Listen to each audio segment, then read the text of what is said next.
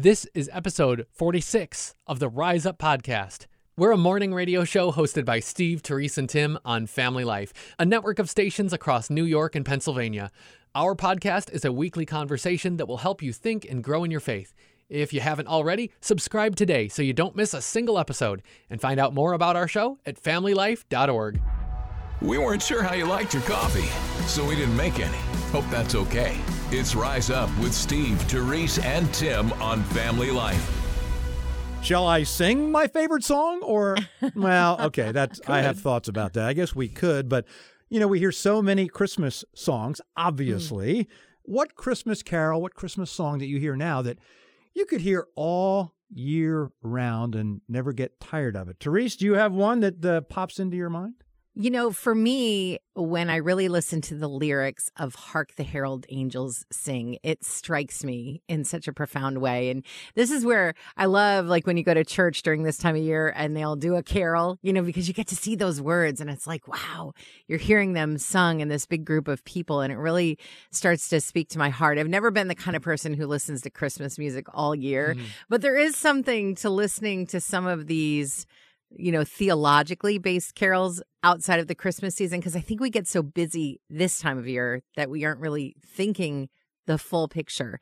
You know, the Bible is really a complete story that's all about Jesus, you know, from the people's need for a savior, for all the rules that they had to follow to be worthy of heaven, to the birth of Christ. But the story is not over at Christmas. We know that. We have the life of Christ, the death, burial, the resurrection of Christ. So hark the herald angels sing, glory to the newborn King. He is the King from the moment of birth, fully God and fully man. Peace on earth and mercy mild, God and sinners reconciled. This birth of this Savior, this Jesus, is the point in history where the rules were no longer required, where grace overtook all of that legalese of how you become worthy of God. This one life would make all the difference. Mild, he lays his glory by, born that man no more shall die, born to raise the sons of earth, born to give them second birth. And this gift that we have of being able to surrender our lives to Jesus, to be born again, is such a tremendous thing. And it couldn't have happened without the birth. Now, we could say it couldn't have happened without the cross either. You know, it couldn't have happened without the death, burial, and resurrection of Jesus. But both are significant. And so I think that we tend to look at Easter as this holy time, and then Christmas tends to be a lot about traditions and rituals. Yeah. But there's something so deeply holy about this birth, this virgin birth, this sinless human, fully human, that came to the world at Christmas for the purpose of rescuing us from our sins. There's also something in the main line, hark the herald angels sing, that we forget during the holidays. If you really want to hear God speaking to you, sometimes you need to find some quiet. Yeah. You know, that word hark, it's like stop and listen. And we get busy. Sometimes we forget to stop and listen. So true. Christmas songs that you could hear, or a Christmas song or a lyric that hit you, Tim, that you could listen to all year long? Well, as you put it, Therese, that it's easier to think about the fun of Christmas and like the sacredness of Easter. When I think about, there are those two kinds of songs for Christmas. There's a fun and there's a sacred. And the fun kind are the ones that I find myself humming throughout the year. And I usually get an elbow from my wife for doing that. She's like, it is not Christmas yet. You can't be humming that right now.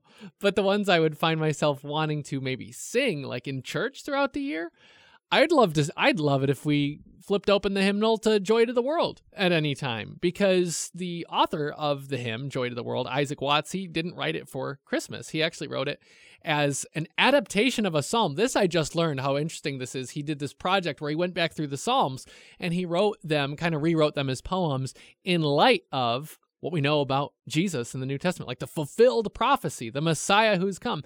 And Psalm 98 is the one he went back to and wrote it in light of the Lord's coming and, yes, also the Lord's return. Psalm 98 is one that talks about the whole earth praising God, because like, as we know, creation itself, the whole creation was affected by sin. It's not just our hearts. It's like the physical world, nature was affected by sin. And the word also tells us that, yeah, nature's pretty excited about Jesus, looking forward to Jesus coming back. Make a joyful noise to the Lord, all the earth, is what Psalm 98 says. And it says, let the sea roar and all that fills it, the world and those who dwell in it, let the rivers clap their hands. Like, nature's really looking forward to Jesus coming back. And that's what you see in Joy to the World, where we've got lyrics about fields and floods, rocks, hills, and plains repeat the sounding joy. And it's just a special image to me that it's like, it's beautiful to think about at Christmas. Absolutely. Maybe as you think about the resounding joy of the angel's words, but it's a truth that should echo through all of our experience, because we're all looking forward to Jesus coming back any time of year. So that's one I'd love to pick. One that stands out for me for so many different reasons, most of them personally, is Silent Night. And Therese, you already mentioned, everybody knows about the hectic time of year, and it's almost like you have that hectic thing going on, and I challenge anyone to be hectic feeling and then all of a sudden sing or listen to Silent Night and not get that heavenly peace. Silent Night, Holy Night, all is calm, all is bright. You picture that birth of Jesus. I can't imagine. Yeah, I can. We've all been around births of our children. Sometimes that birth process is not the most calming thing. There's a lot of activity going on, right? There's a lot of things, but in the midst of that, the calm and the peace of that song. It's even been told the true story of two sides of a war. Took one night out in the middle to sing Silent Night. And the two sides in this war, these two countries, stopped the war for singing Silent Night, Holy Night. Now, the personal things for me, one, there's several things. One, it's the first song that I heard my little child, or our first child, Laura, sing in a Christmas play. She sang Silent Night. So it's like to hear your child for the first time sing in front of a church, and that's like, so that is obviously a memory. Two, it's also that, and many people have experienced this, the last song at the Christmas Eve service where you're all holding the candles and you have the candles and the church goes dark and you're singing Silent Night. Well, in the midst of all that, I've always been afraid of fire. And there was one Christmas that I'll never forget. We're singing Silent Night and they didn't have the hard plastic things yet. It was just the paper holders underneath. Oh, boy. Right. And there's a carpeted floor. And so I'm sitting there holding the candle out. I think the candle knew that I was nervous because I was like, looking at. Anyway, the wax drips down. The wax drips down, hits the paper cup there to hold it, and it gets on fire. It's like, it's on fire. And I'm like, ah. But meanwhile, Silent Night is going on. And I throw it to the floor. Oh, that's not good. No, it's not, especially with carpet. And the carpet starts burning a little bit. I'm boy. stamping it out. Meanwhile, Holy Night. With an extra rhythm in section. the midst, All is bright, though, I'll tell you that. Bright. In the midst of all that, there was this calming spirit that was a very hectic time for me. And so, anyway, I'm glad they went to the hard plastic after that and didn't get the drippings of the wax. Sleep in anymore. heavenly peace. Sleep in heavenly peace. And the last one, as we tape this, I have not experienced it yet, but it's been on my bucket list for several years, and I'm looking forward to it. There's a small Christian university in Upland, Indiana, called Taylor University. And this is the 25th anniversary of this, what I think is the greatest sports tradition that's not known around the country. They have a thing, right, the Friday before their finals begin at Taylor University, 2,500 students, and they call it Silent Night. And what they do, it started out a tradition a long time ago. It gets bigger and bigger and bigger. There have been national features on this. You can Google it, YouTube, and look at Silent Night Taylor University. They dress up in outfits. It's supposed to be like a big pajama party for the entire student body. So they get all dressed up, and every year it's more creative. And they come to the game. But it's called Silent Night. So for the first part of the game, up until they get 10 points, they can't cheer. They don't cheer. It's silent. Wow. All you hear is the screeching of the Snickers and maybe the players, whatever. And then as soon as it hits the 10th point, tradition they got, they storm the court. Everybody runs out of the stands and goes. Oh, my goodness. So it's an amazing thing to watch. But here's what I'm really looking forward to. Then with somewhere about 3 or 4 minutes left in the game, the entire student body, 2,500 of them, arm in arm and all around the stands, as the game's going on, sing all the verses of Silent Night as the game's going on. And to hear 2,500 students arm in arm at this Christian university in Upland, Indiana, sing Silent Night, it's just, I've seen this on video so many times, and I'm like, I want to go. And again, as we tape this podcast a few days from now, I'll be attending that, and I look forward to even bringing back some audio from that. I'm just looking forward to it. So Silent Night has so many different wonderful meanings that no matter the chaos of, I don't know, a burning candle on the rug or a birth of a child or a basketball game going on, Silent Night, there's something about that so tender and mild and that heavenly peace that only comes from Jesus. It's Steve, Therese, and Tim helping you to rise up on Family Life, a friend you can turn to. Whew, you know that moment when you realize it's not me. You know, like it's not something that's wrong with. Yeah. Oh, yeah. That's You're a relief. Like, oh, yes. here's I've the never had that thing. moment. It's always you. Stop. It's not always you. Okay, the most common street name in the United States. Gotta be. It's got to be your name. You would think Main Street, Main but it's Street. not. No. It's not you? Huh. Nope. And when I tell you what it is, you're going to be like, huh? Okay, the most common street name in the U.S. is 2nd Street. That doesn't make any sense. No, it doesn't. The It second does most not. common name for a street Yeah. is 3rd Street. Oh, boy. And then the third most Yeah. common name Yeah. is 1st Street. So 2nd is 1st, 3rd is 2nd, 1st is 3rd. Oh, yeah. And, Wow. Yeah. Okay? Uh-huh. The reason I get lost Mm-hmm. is not my fault. It is not me. Okay? First is on third. First, I feel third. like Who's on there- Maine? Yeah. Nobody. No. I don't know. It's not you. It's not you. We hope the rest of your day is just as much fun as this. You're listening to Rise Up on Family Life. You know, if you live long enough, you think you've heard of everything.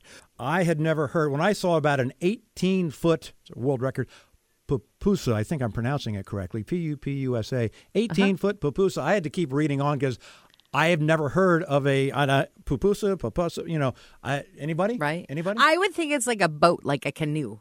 Okay, that's 18 foot. That's pretty good. Yeah. Right. Tim, you're allowed to My make guess would be it's some kind of food. You win. Hey! Okay, and I didn't know, I Wow. thought it was like a snake or an animal or something. Right. Oh, a sure. pupusa. Reasonable. Yeah, but Tim, you're right. El Salvador, a town there, they made a 18-foot pupusa. It's a tortilla-like flatbread filled with beans, cheese, and meat. Yeah. It's like a crunch wrap. I'll take a Wait. foot if they got one extra. Hold on. Wait a sounds minute. pretty Take that good. back. Hold on. They've set a world record for an 18-foot crunch wrap. Wow, that's impressive. They're morning people because they love mornings and people. It's Rise Up with Steve, Therese, and Tim on Family Life. Some things might stick out to you if you went back in time. It wouldn't be like you expected them to. I'm thinking of Abraham Lincoln. I mean, this great man. He was tall. He was majestic in his presence, and he had a falsetto voice. They say his voice was like really, really high pitched. Is that right? They say it Really? sounded kind of like a boat whistle when he talked. Because his mouth was so far up. It's just That's true. Way up there. not what I would Why? expect. It's not what I would expect. No. And then the other thing, okay, going further back in time, or you go to see Napoleon Bonaparte. Oh, yeah, the short guy, right? No, actually. You're right. They say historically, really, that's kind of off. He really wasn't very short of a guy. 5'6" probably is what he was. Not too short. It's the things that we spend so much time thinking about. How we look, how we sound. You think, oh, I don't like how my voice sounds. Or, oh, I bet people are impressed by my teeth. Whether you think it's a good trait you have, whether you think it's a bad trait you have, that's not what people are going to remember about you. People are going to remember the things you did, how you made them feel, the kind of person you were. That's what matters. That's what people remember. Huh. I can't get it out of my head now. 7 years ago.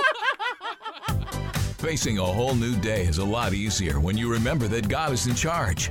You're listening to Rise Up on Family Life. Hi, would you like to try a free hot cocoa sample? Oh, love some. We've replaced the chocolate in our homemade hot cocoa with the Rise Up Kitchen's own zesty Italian dressing. Let's see if they notice.